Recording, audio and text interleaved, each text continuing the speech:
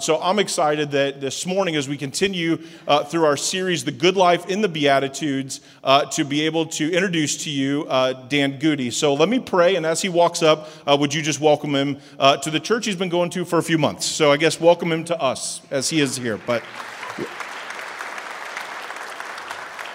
let me pray. Lord Jesus, would you do what you've had planned?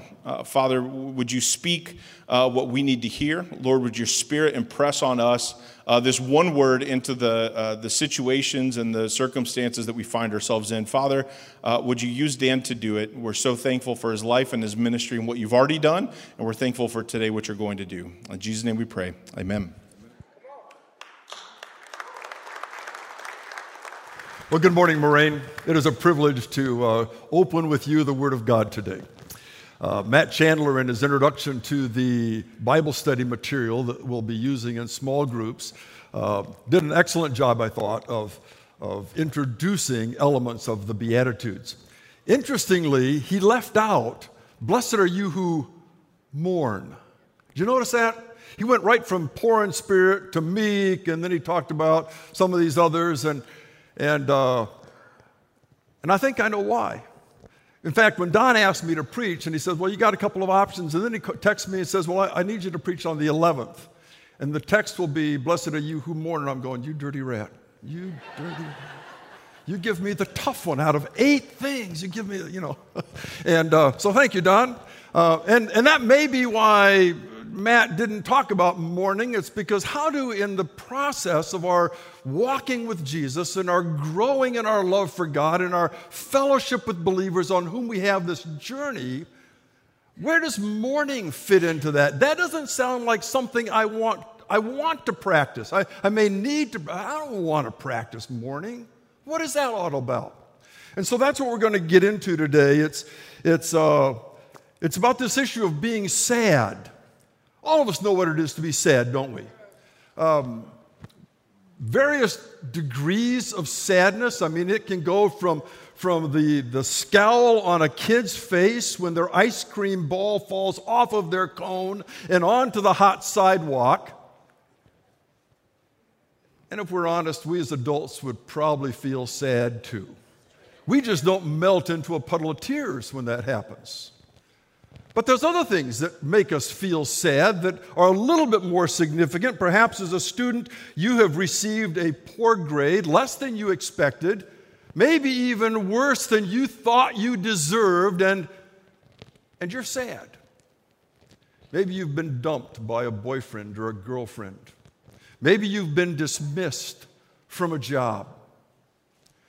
Diane and I are saddened by the distance that is between us and our kids and grandkids, California, Colorado, Georgia. And that is way too far away for grandkids. And it makes us sad. There's actually a phenomenon known as SAD, S-A-D. It is the seasonal affect disorder.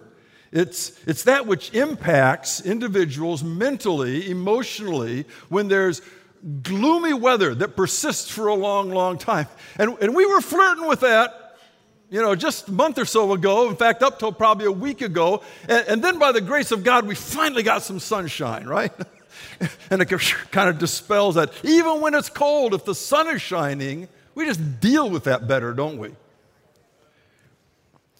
Our text this morning is Matthew chapter 5, verse 4. "Blessed are those who mourn, for they will be comforted." We're going to read it in its context in just a few minutes, but as we introduce the theme, I want to just point out that this verse could accurately be translated, "Happy are the sad."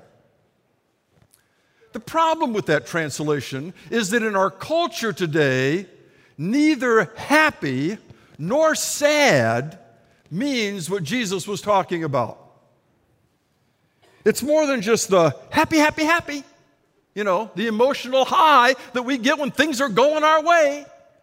And it's more than just being bummed out because things aren't going your way. As we look at the text in its context, last week Pastor Don read for us as we followed along from the New American Standard Bible, the NASB. And I want us to look at those same 10 verses. I want to read them for you again this morning, this time out of the New International Version. Verses 3 through 12, Matthew chapter 5. If in honor to God's word, if you are able, if you would stand with me, follow along as I read these verses for you. Matthew chapter 5, beginning with verse 3. And he said, "Blessed are the poor in spirit, for theirs is the kingdom of heaven. Blessed are those who mourn, for they will be comforted. Blessed are the meek, for they will inherit the earth. Blessed are those who hunger and thirst for righteousness, for they will be filled. Blessed are those who are merciful, for they will be shown mercy.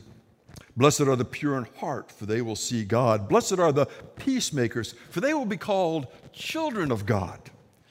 And blessed are those who are persecuted because of righteousness, for theirs is the kingdom of heaven. Blessed are you when people insult you and persecute you and falsely say all kinds of evil against you because of me. Rejoice and be glad, because great is your reward in heaven. For in the same way they persecuted the prophets who were before you." Let's pray.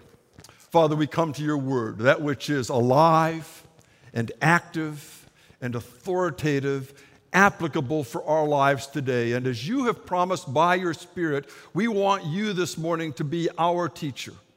That you would open up our minds, that you would open up our hearts, that you would make us available to you to do the things that we would learn today. You know where every one of us are. And by your Spirit, Father, I pray that you would take your powerful, alive word and make a difference in the way that we live for your glory. In Jesus' name, amen. You may be seated. Today we look specifically at verse 4. Blessed are those who mourn, for they will be comforted.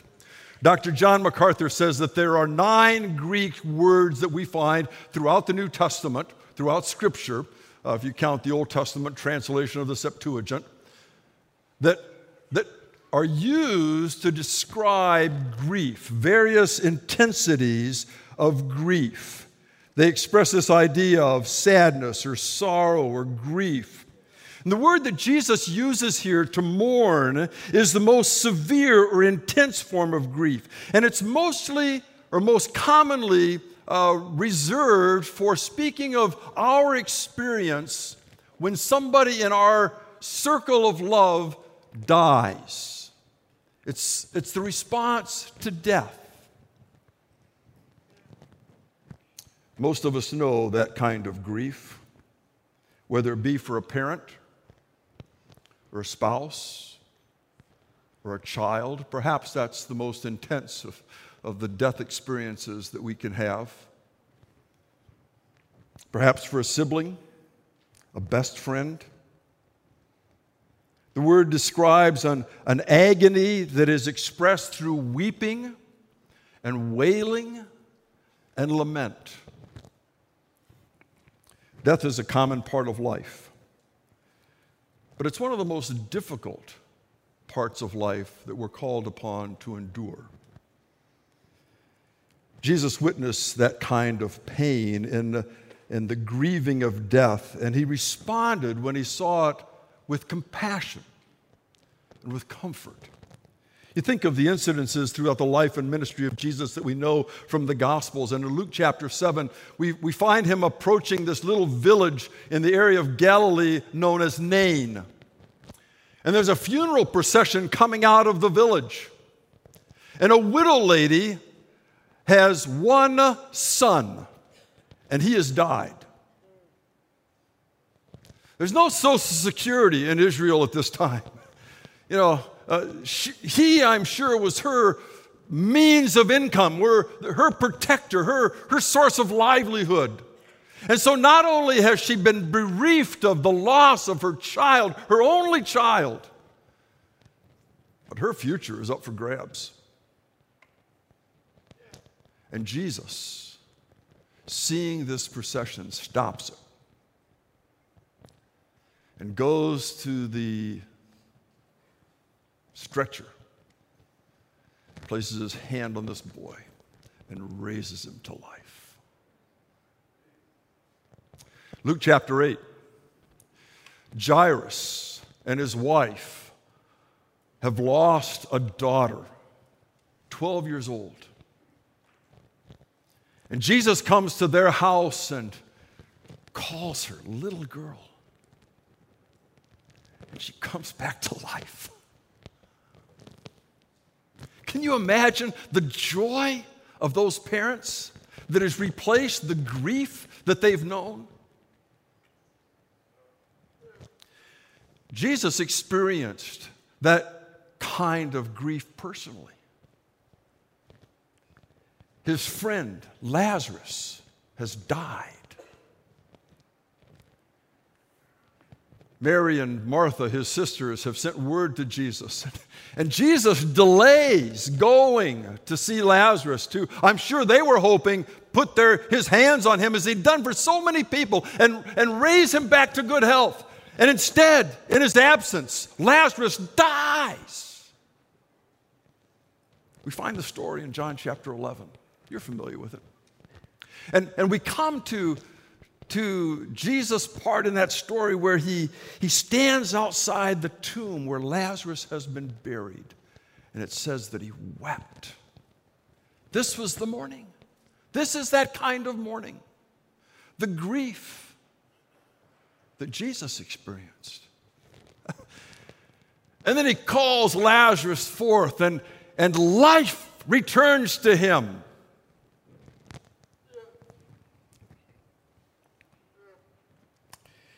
Jesus wants to and will meet you, I believe, when there are times like this in your life and you experience the pain of death.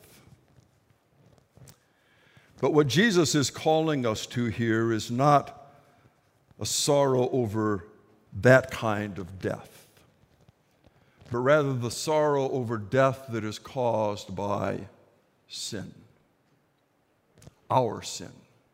We're not grieving somebody else's death. We're mourning our own. It's a spiritual mourning.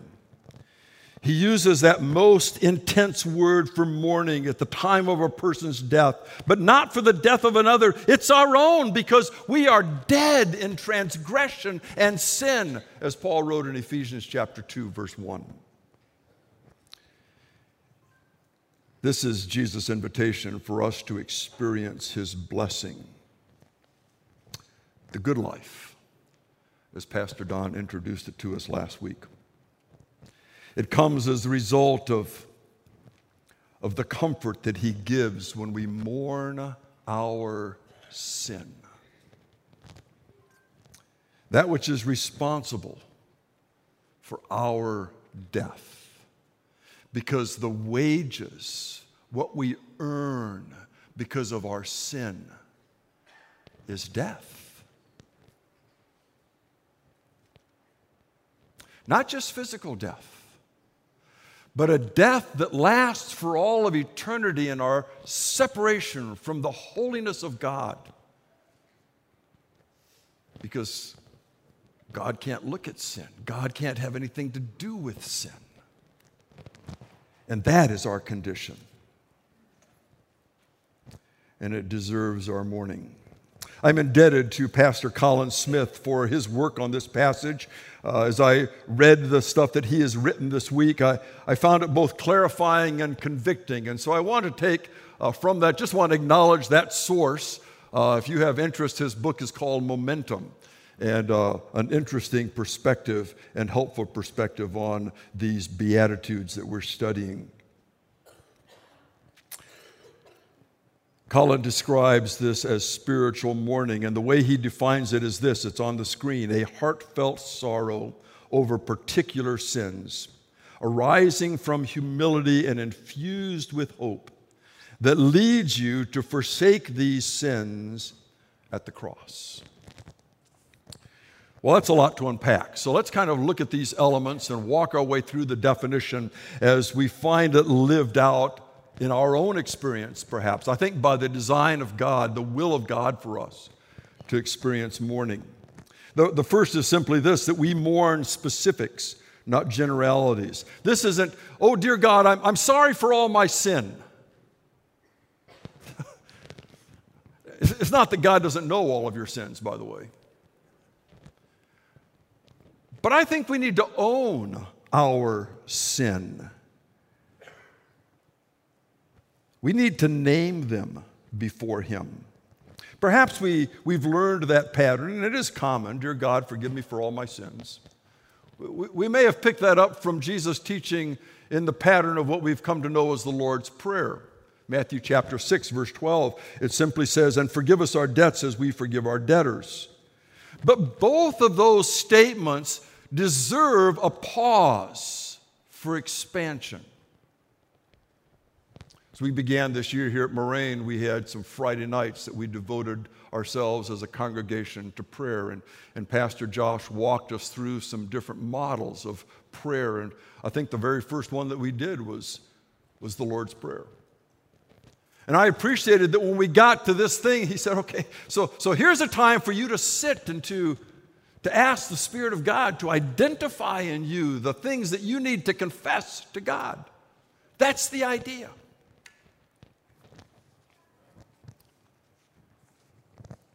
We need to name and own our sin before God. There's nothing wrong with memorizing the Lord's Prayer as we have it here, or reciting that prayer. But we need to understand that it's not designed to be a mantra. It's designed to be a model for us of how it is that we're to pray. And we would do well to pause in confession at that time. Forgive us our debts, forgive us our trespasses, forgive us our sins, and name them before God, to fill in the blanks as they pertain to our God. We see this or hear this sometimes when kids apologize to one another, don't we? Or when we say, well, say you're sorry to your brother or sister. And I'm sorry. I'm sorry. So, and what almost always you can expect this. The one to whom it is being addressed go, for what? Sometimes we adults are like that. You apologizing to him, well, I'm really sorry. For what? Because why? Because we've done it so many times, right? And it's like, you're just gotten into this habit of asking forgiveness.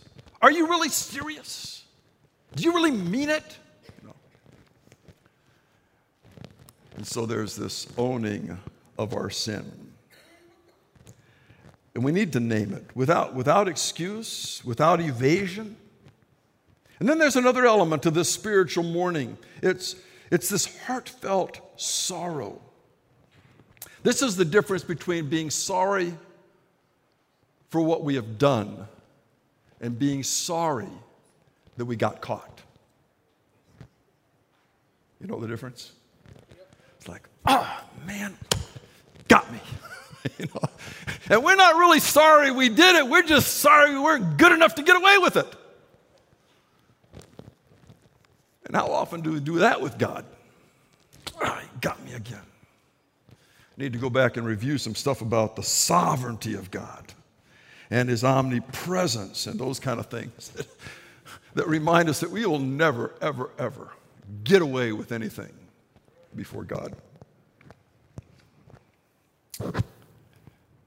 In 2 Corinthians chapter 7, verse 10, it says, godly sorrow brings repentance that leads to salvation and leaves no regret, but worldly sorrow brings death. In other words, it's not enough just to be sorry. There needs to be this repentance, this turning our back on, this changing our mind about, this changing our direction. And that's what somebody, when they question your sincerity, is really asking. What are you going to do about it? Or do you just kind of wait until things have settled down and then do it again? It's the difference between admitting and repenting. I think we find a good illustration of this in the life of King Saul, 1 Kings chapter 15. God, through the prophet Samuel, has sent Saul to punish, really to annihilate the Amalekites because of their long, long history of sin. And God says, okay, the time's up, time's up. And he sent the army of Israel to go and wipe them out, leave nothing alive. And King Saul comes back and he has not obeyed. Samuel goes out to meet him. And King Saul says, I've obeyed the Lord's command. And Samuel goes, you did not. What is that I hear? The bleating of the sheep and the lowing of the cattle. Oh, well, some of the men, they wanted to offer sacrifices to God. You know the story. If don't, look it up in 1 Kings chapter 15. But we learn from that passage that partial obedience is disobedience.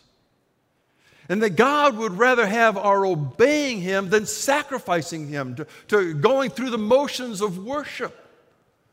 When our heart is not there, when we've not done what He says.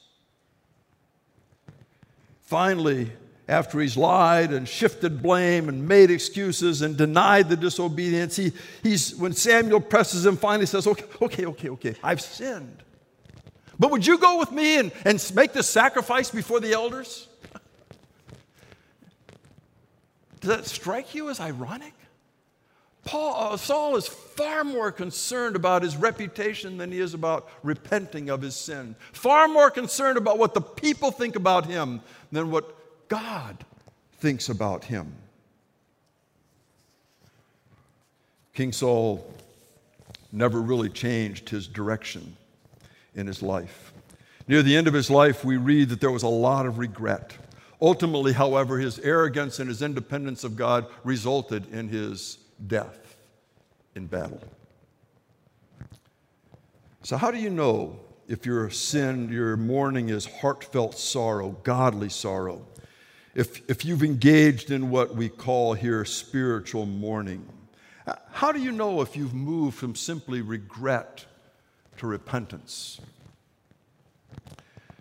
Well, I think it begins by sitting with your sorrow.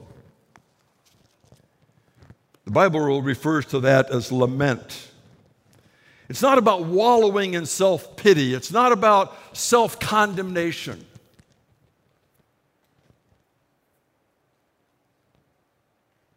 But it is about examining carefully our experience.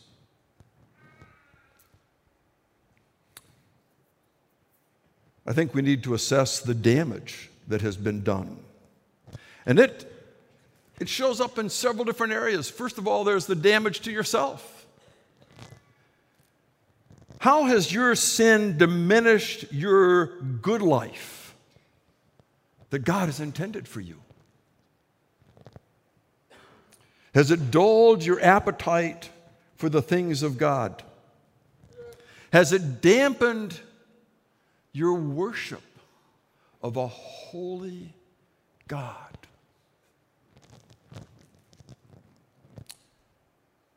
Has it destroyed or at least diminished your testimony and the impact of your fruitfulness for God? Has it damaged your relationship with other people? And we do need to examine the cost, not just to ourselves, but to those that are around us. How has our sin impacted the lives of other people? Because nobody's sin is without impact on the life of another.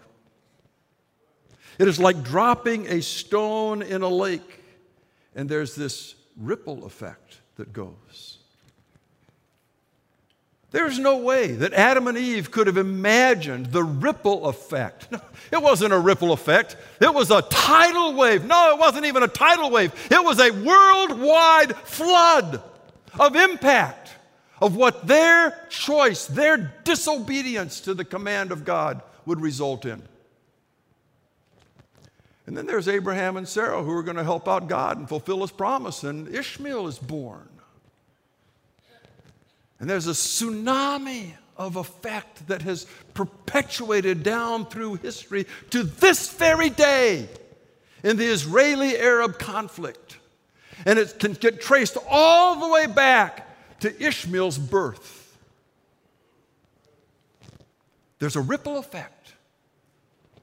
And you say, well, my sins have never had that kind of impact. Well, maybe not.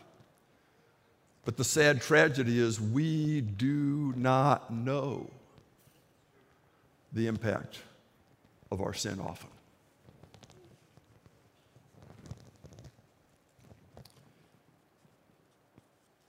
Your sin can make you hard to get along with. Your sin can make you tough to love. Your sin can make you unavailable to be used by God because you are a dirty vessel, unfit to be an instrument in the hand of a holy God. Think about that.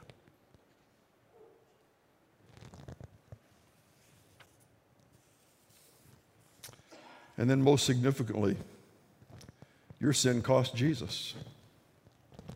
When Jesus died on the cross, he died for the sins of the world. But he died for sins individually, not generally. He died for your sins.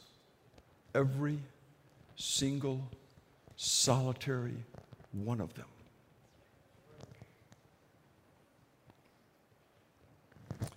As we mourn our sin, particularly when we struggle with, and all of us do, we have what we used to call besetting sins, because beset by sin was the word in the King James Version, So we had these besetting sins, these things that continually trip us up and that we do over and over and over again. And finally, we conclude that God is tired of listening to my confession over this particular sin, right? You don't even have to nod. I know it's true of you. All of us have them.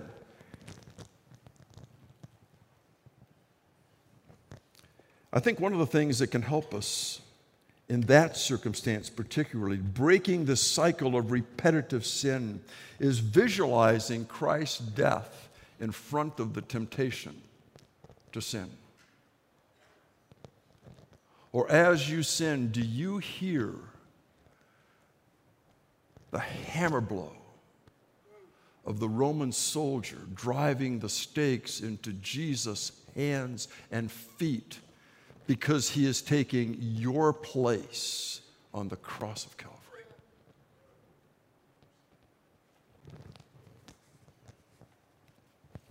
Makes me think of a large crucifix that hangs on the exterior wall of the Episcopal Church of the Ascension on LaSalle Boulevard in Chicago. It's right there. You walk by on the sidewalk, you can reach out and touch it. It is so close. I walked by it hundreds of times when I was a student at Moody, and every time I was impacted. Because underneath that crucifix, it quotes Lamentations chapter 1, verse 12. Is it nothing to you, all you who pass by? Is it nothing to you? And I would stand there sometimes and just watch. And the vast majority of people needn't even glance at the crucified image of Jesus. It was nothing to them. But we can live that way, can't we? Is it nothing to us who sin callously and confess casually? If that is true of us, then we do not mourn,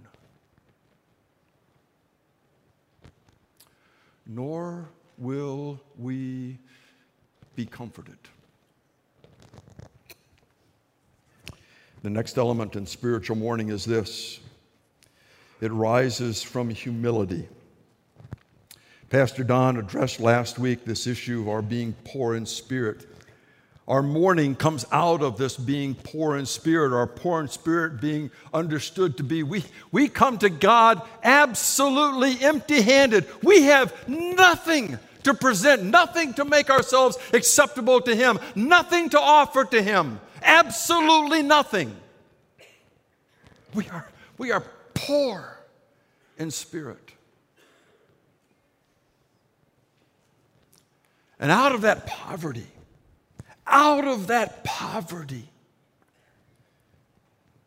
we find ourselves hopeless, unable to do a thing about our condition. And that is what we mourn.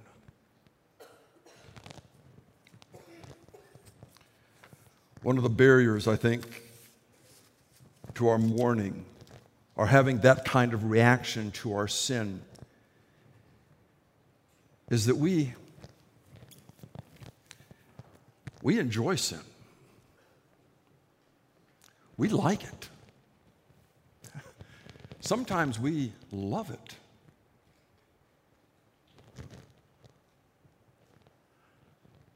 Satan understands that about us. Who would ever do something that they're tempted to do when they don't like it?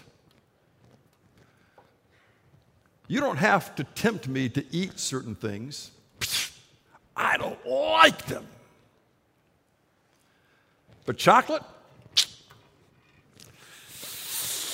Oh, that's a different problem. Why? Because I love chocolate. My mother raised me right. She said, any flavor, as long as it's chocolate.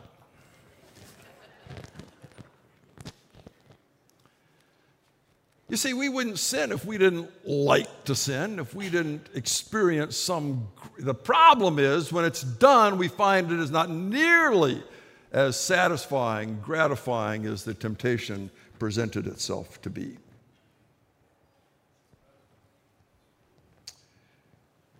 It's what Hebrews 11:25 calls the pleasure of sin. This is when we need to revisit what it is to be poor in spirit, the releasing with an open hand and heart, the actions and affections before God, that we might receive from Him all that He has to fill us instead. Think of the exchange. Think of the exchange. You're giving up what you love to receive what God, who loves you, has for you. When you've done that a few times, you begin to realize that what God has for you, because He knows you, He made you, He knows you better than you know yourself, He will always give you that which is better than what you come up with on your own. And so we struggle with this because we have short memories. And we find ourselves like the prodigal son who was craving the pods in the pig pen when there was an abundance waiting for him in his father's house. Can we in spiritual mourning then bow the knee before the Father? Can we release what we love so that we might receive His love? That's what it is to mourn. That's what it is to be comforted. Let's review the working definition here for a moment, just because it's so long and we tend to forget. A heartfelt sorrow over particular sins arising from humility and infused with hope that leads you to forsake these sins at the cross. Just a couple of more here. Another element that Colin Smith talks about is that spiritual mourning is infused with hope. It's easy in our introspection, I believe, to allow it to lead to self-condemnation. That was never God's intent for us, that we inflict on ourselves our own punishment, that somehow we punish ourselves, that we judge ourselves, that we act as a prosecutor and an executor in our own sinfulness. Why? Because Jesus died in our place so that we don't have to. We don't have to die physically. We don't have to die emotionally, because Jesus has paid the price in full. But if we don't stay anchored to that hope that we have, the truth that of who He is and what He's done for us, then our failures and what we have done to ourselves and what it's cost others can be absolutely oppressive. I think this is how Judas's life ended. After his betrayal of the Lord Jesus, it didn't take very long for him to declare, I've betrayed an innocent man. Tremendous regret and remorse. The tragedy was that he did not repent. He did not return to Jesus. Instead, he took responsibility for his own sin and went out and hanged himself. He took his own life. Mourning our sin can lead to despair, but Jesus' cross actually should be for us a beacon of hope, not condemnation, because it was there that Jesus declared, "It is finished," tetelestai, an accounting term that means paid in full. It's no longer about what your sin did to Jesus. It becomes what Jesus' death on the cross has done for you, for me, for an entire world. It sets us free from that which held us in bondage. So the Apostle Paul writes for us in Romans chapter 8, verses 1 and 2. You know these verses well. Therefore, there is now no condemnation for those who are in Christ Jesus, because through Christ Jesus, the law of the Spirit who gives life has set us free from the law of sin and death. And so spiritual mourning will result in deliverance, not despair. And then finally, in spiritual mourning is the forsaking of our sin. Living into the freedom that Christ provides, Paul reminds us that it is for freedom that Christ has set us free. Stand firm then, and do not let yourselves be burdened again by the yoke of slavery. Let me take you back to Lazarus' tomb. And Jesus calls out, "Lazarus, come forth."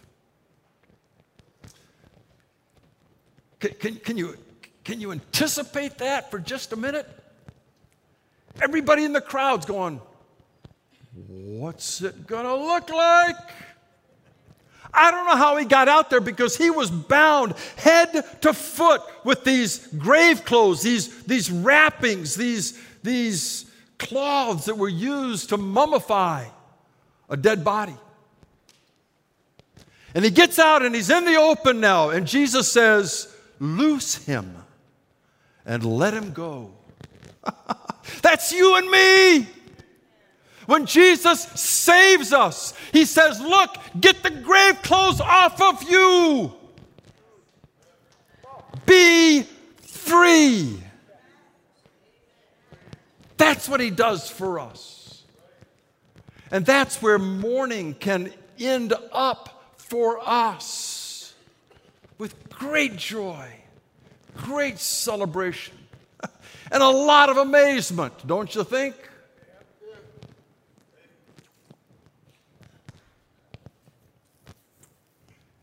It's a matter of our turning our back on sin and walking away and heading in the opposite direction. All of that is what is caught up in this word repent. It means to change our mind and to change our direction.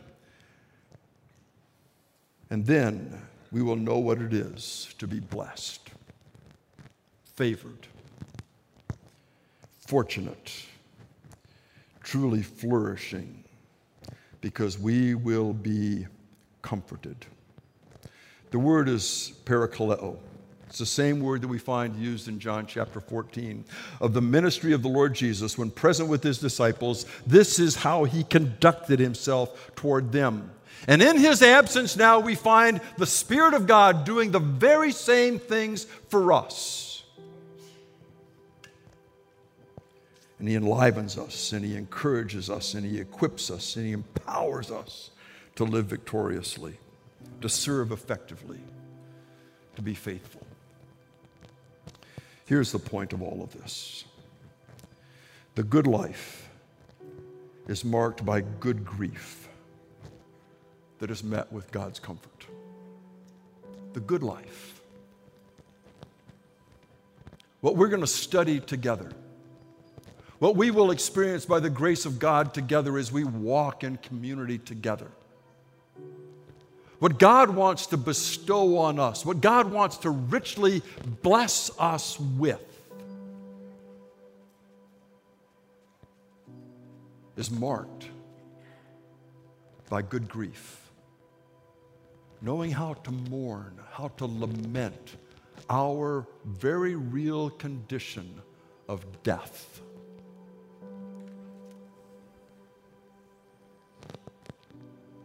So that we might be comforted.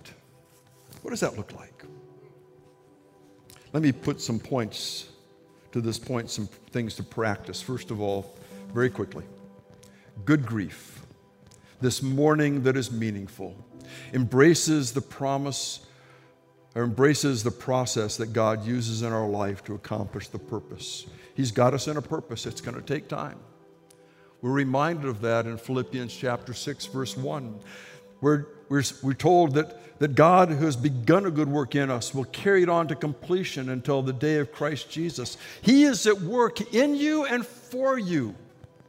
Being confident of this, Paul writes, that he who began a good work in you will carry it on to completion until the day of Christ Jesus. Let me just add a word. This is not going to be on the screen, and you don't even need to look it up. Just listen to these words from James chapter 1, verses 2 through 4. Because when troubles of any kind come your way, consider it an opportunity for great joy. For you know that when your faith is tested, your endurance has a chance to grow. So let it grow. For when your endurance is fully developed, you will be perfect and complete, needing nothing. That, my friend, is the good life. Where before God, understanding what He has given to us, we need nothing. We've got it all. And if you don't have it, it's because God knows you don't need it. Ain't that freeing? It takes the pressure off of having to produce something in our lives. And then God's comfort is encountered in a person. I've referenced John 14. This is verse 16. It says, and Jesus says, I will pray the Father, and He will give you another comforter. That's in the King James Version because it uses that word comfort. The same word that can and has been translated in other translations as companion and counselor and comforter and advocate. It's what the word means. It's the person of the Holy Spirit of God that takes up residence in us, and He accomplishes all that Jesus was to His disciples. He is doing that for us in our very life, to this very day, all the time. Right? And through that, we begin to experience all that God has for us as a companion. He's the one who has said, come follow me. And the Spirit of God is with us always. He's the deposit in our lives, guaranteeing our relationship with God. And Jesus said to His disciples, you have heard that it was said, but I say unto you. And He teaches them, and everything that I've learned from my Father, Jesus says to them, I have made known to you. So He's their coach and their counselor, and He's the one that's helping them figure it out. He tells a parable. They get together. He explains it to them. And what does He say about the Spirit of God's ministry in our lives? That He will make plain to us the things that we need to be reminded of that Jesus taught, and things that Jesus didn't have time to teach. Because He's our teacher. And He's our comforter. Jesus said to His followers, don't let your hearts be troubled. How many times did He say to His followers, fear not? And He said to them, in this world you're going to have trouble. Be of good cheer. Take heart, because I have overcome the world. And that is the ministry of the Spirit of God in our lives. When we find ourselves in mourning. The Holy Spirit does that for us. He enlivens us, He encourages us, He equips us, He empowers us. The good life is not devoid of heartache and sorrow and misery sometimes, but it is met with the resource of the Almighty God through the power of the Spirit of God that will be better than whatever you are experiencing. The good life is marked by good grief that is then met by God's comfort. Learn to mourn so that you will experience the comfort of God and experience His good life. One quick footnote. As God allows us to experience trouble and reasons for mourning, and He will,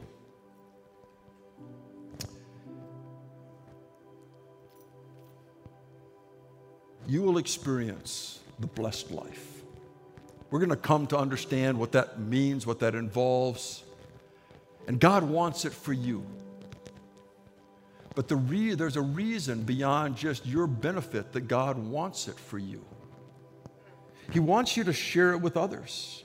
So in 2 Corinthians chapter 1, we read these words: "All praise to God, the Father of our Lord Jesus Christ, God who is a merciful Father and the source of all comfort. He comforts us with all of our troubles so that we can comfort others." You hear that? So that we can comfort others. And when we are troubled, or when they are troubled, we will be able to give them the same comfort that God has given to us.